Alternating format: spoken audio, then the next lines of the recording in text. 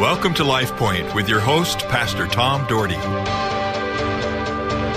Hi, folks. Thank you for joining me on Life Point today. And as you know, from time to time, I have radio interviews. This week, you've heard from Representative Kiska the last couple days. Well, the next, today and tomorrow, I have our Secretary of State, Lawerence Denney, with us. And Lawerence, good to have you. Or I should say Secretary Denney. Thank you, Pastor Tom. Great to be here. Yeah, it's awesome because I've got to know Secretary Denney years ago because he was the one who brought me on as a chaplain of the Idaho House of Representatives. In fact, I don't know if you know this will be my 14th year. We have aged. We have. 14 years. I mean, I can't believe this is going to be the 14th year. And you were, I can't remember how long, 8 years, how long with me as a speaker you were?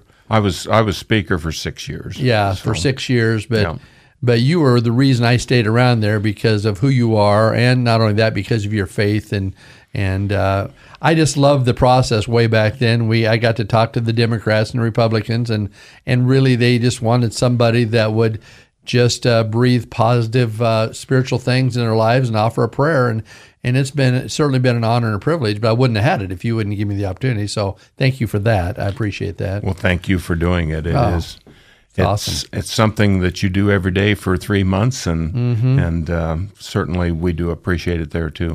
I got a really nice card from a representative this last week with a little gift card in it, just randomly, and it was such a nice card. I haven't talked to this guy a whole lot in my life, and it was just out of the wild blue.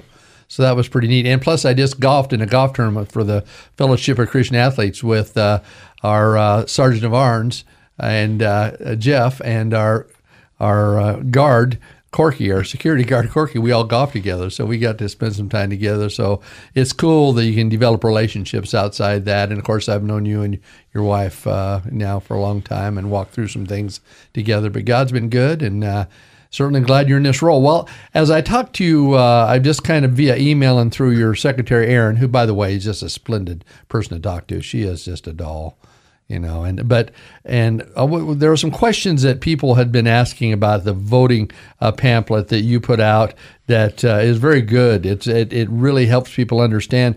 But the first question I want to talk about is dealing with the pamphlet about the amendment number and question HUR 4. We've been getting some questions about the clarity of the bill. In a sense, after talking to you before the show, it's a lot clearer to me even now. But you said, but I wanted to ask you a couple questions about that. Such as it says, if you put yes down, it approves amendment that sets permanently the number of senators and legislative districts in Idaho to 35. And so anyway, we're just wondering what exactly that meant. So you mentioned something to me about right now it's 30 to 35 or something? Currently, the Constitution says no less than 30 districts, no more than 35, and what this amendment will do is set it permanently at 35. Really, the only thing that does is during reapportionment, the Reapportionment Commission could set it between 30 and 35. This just keeps it at 35 from now on. So it'll be always at 35. And so the no vote means no, you don't want to change it, and so it still could be 30 to 35. I guess that's very clear. That's clear. That's correct. A no vote says you want it to stay between 30 and 35. Versus, okay, that's really clear. And see, you'd think something so simple doesn't get misconstrued, but it certainly does. And so that helps us a lot, folks. If you're out there, he's not going to tell us how to vote. He just wants to let you know that is what you're voting on and how that works. So if you want this amendment to be locked in at 35, then vote yes. If you want it to remain 30 to 35, then vote no. So, it's clear as a bell. Another question is the amendment squeezing out the rural communities, as Idaho has been primarily known as a rural state? Thanks for that question. I don't think that it's squeezing right now. According to the law of the land, it's one man, one vote. I think the increase in population is diluting that rural flavor that we have in Idaho. But it's going to be the same whether it's 30 districts, 33, or 35. I guess it's right. Still, the increase in population is what is is affecting the rural. And someone asked me, does that affect does that favor the large cities versus in the greater corporate cities versus the, like I said, rural, the Idaho, so many farmers, so many, and you're from Midvale, Idaho. By the way, I just went through Midvale about 2 weeks ago, and I said, this is where my friend Lawerence lives, and I've told him about my story when we were playing basketball when the Midvale was 18-0, and I was having the best game of my life. I had 21 points and 11 rebounds going in the fourth quarter. We was only 8 behind, and suddenly, the coach made some changes and thought we had kind of given up on us, and that was kind of frustrating. But Midvale had a great team that year. But so I'll never forget that. Never forget that. But yeah, so you're from a rural area, right? And I would like to keep things the way they are, but unfortunately, that's not the way it's going to be. And we see this all across the country, that some of the larger metropolitan areas, with the larger populations are ruling the state. So, well, America's growing, and Idaho is growing like crazy. I mean, oh yes, you would know more about that than I. But people are moving in here. I just had a recent neighbors just moving in. They're all from California. But they're moving in. They hated to tell me they're from California. I said, oh, where are you from? And they're just so sluggish, California. I said, but we're not like those California people. This is what they told me. He said, we left there because they were so liberal and they were going off the, deep end. And we had to get away from that. My husband and I had to get away from that.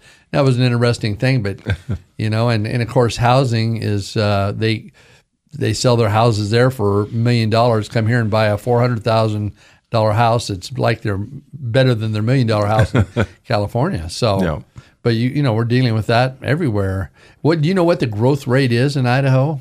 Just off the top of your head? I'm not off the top of my head, but I suspect that we are one of the fastest growing states in the country.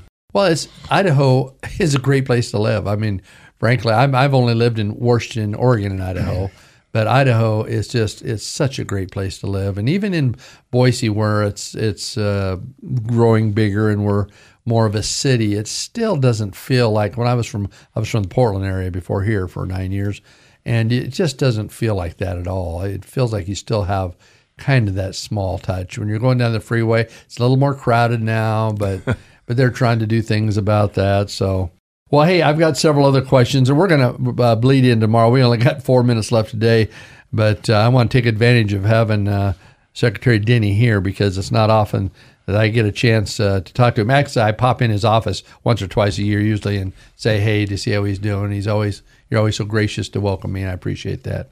But another question dealing with the COVID-19 in the business world, because obviously we've got a mess going on with the world. It's not just the United States, not Idaho. It's not the United States, it's the entire world.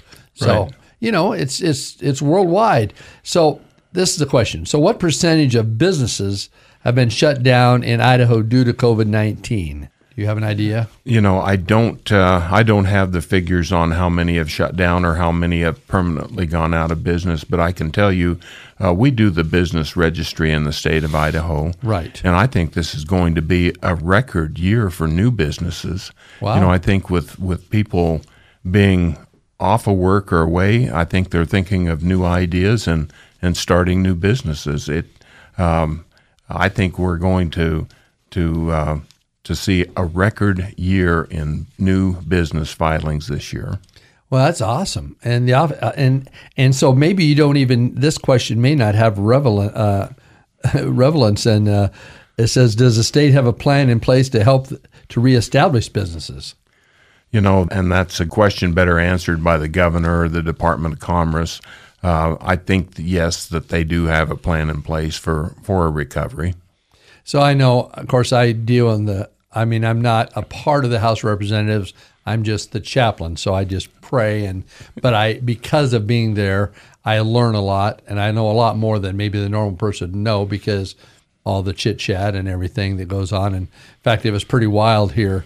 A month or two ago when they had the special session, they asked me to come and pray for that. And the first day when we had that chaos, and it was chaos. I mean, you probably heard it because you have an office down there. But it was, when I first walked in the basement door, I came in, and I heard this loud roar. I didn't have any idea what it was. And it was so unusual because it was early in the morning. And so I walked down underneath the dome and looked up to see if I could see. I still heard this, but I couldn't see anybody. I had no idea what was going on until I got up to the third floor where the House of Representatives is, and I walked in there. Then upstairs in the balcony area, people were trying to get through, and that's when the window broke. And people need to realize the window, somebody just didn't break the window as they bumped up against it and it broke, but it was chaotic, and there was a lot of nervous people there that day, you know. But it ended up later on in the week, things got a little bit better, I think, and this and that. But, you know, when you deal with politics in life, people have opinions, and some people just take things too far, you know. But yeah, you know, one thing that I've noticed over the years is the degree of incivility is growing and growing, and I think, and I lay a lot of that to social media, where we can be, or where people can be impersonal, and we no longer have a civil discourse or a civil conversation. It's we start attacking people rather than issues, and I think that's sad. Wow. Hey, I've got a couple more questions I think that are important for the voters, so I hope they'll tune in tomorrow because we're out of time today. Thanks for joining me today, Secretary Denney. Thank you. And we'll talk tomorrow. Okay. Folks, go out and have a great day. You know what? And serve God with all your heart, soul, and mind, and put your faith in Him. Allow Him to direct your life. I'm so thankful that we have a Secretary of State that loves Jesus, and it's just awesome to spend time with him. And I look forward to talking to him tomorrow. I hope you'll tune in because we're going to talk about some absentee ballots and some different things tomorrow that you might need to know. So tune in tomorrow. Lord bless you. Have a great day. LifePoint is a ministry of the Cloverdale Church of God. If you would like a copy of today's broadcast or would like more information about the church, please call us at 208-362-1700 or write to Cloverdale Church of God, 3755 South Cloverdale Road, Boise, Idaho, 83709. You may also visit us at our website, www.cloverdalechurch.org. Thank you for listening and have a blessed day.